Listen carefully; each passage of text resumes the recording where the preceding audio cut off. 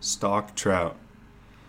Opening day of trout is just around the corner in New York and Pennsylvania, and that means trucks are going to start rolling in and lifeless rivers are suddenly going to come alive.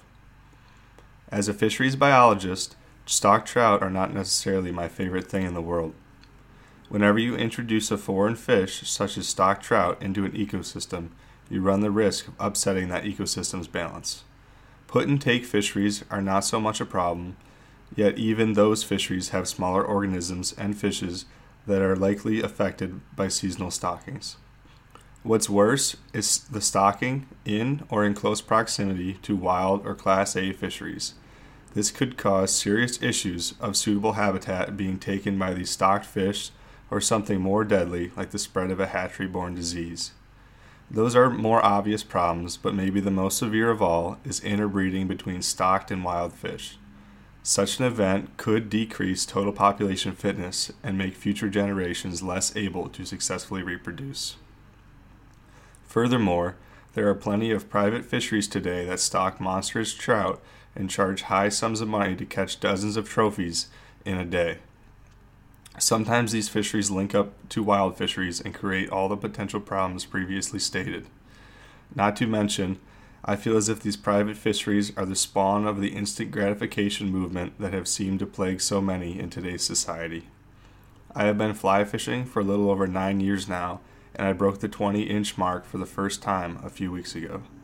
I was so tickled by that fish that I was almost brought to tears. It was certainly a major highlight of my fishing career so far, and I look forward to the trials and hardship ahead before I catch another fish like that somewhere down the road. With these private monster fisheries, though, the effort is being completely taken away from catching these trophy-sized fish. 23 inches is nothing to these stocky junkies when they catch 30-inch fish almost on the monthly.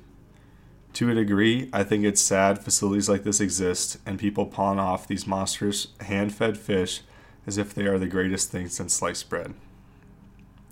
Stocking trout does have its purpose, though, and I would be completely out of line to sit here and say that we should stop stocking altogether. As a biologist, I do think our goal should be to try and create self-sustaining wild fisheries. Stock trout have a part in such an idea. Obviously, restoration efforts and creating such fisheries can require input of artificially spawned fish. Also, stock trout play a critical role in creating conservation-minded anglers. In my opinion, fishermen tend to be more conservation-minded than non-fishermen because fishing connects us to the resource and gives us a greater sentiment to protect habitats and the surrounding wildlife. Fishing is not always the easiest sport to get into, and let's face it, people are less patient than they used to be, and in all honesty, I'm probably the living example of that. Impatient people may get turned away from the sport and miss out on gaining this conservation-mindedness if they struggle through a dozen or so fishing trips and fail to catch a fish. Especially for new anglers, stocked waters and even privately stocked waters are the perfect place for them to get their feet wet and get them hooked on the sport. Once they get a few fish under the belt, the sport will become less about catching and more about the entire experience, as it has become for so many of us. Despite my harsh feelings towards stock trout, it's hard to deny how fun they can be sometimes.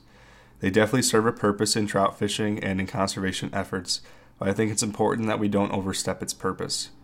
Too much of a good thing becomes a bad thing.